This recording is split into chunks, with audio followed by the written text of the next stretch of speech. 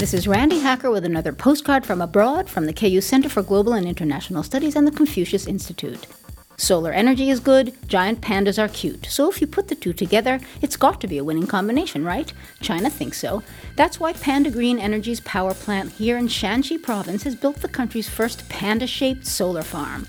China is currently the global leader in renewable energy with more than twice the number of green energy sources than the USA. Panda Green Energy's solar park features 1,500 acres of solar panels. Hundreds of them were installed in the shape of a giant panda which can be seen from the air. It's already been connected to the grid and is already supplying citizens with clean power. The solar park houses an education center to teach kids the importance of renewable energy. There's talk of building more panda-shaped solar farms worldwide, which means it's time for a new term: Solar Pandals. From the KU Center for Global and International Studies, this is Randi Hacker. Wish you were here.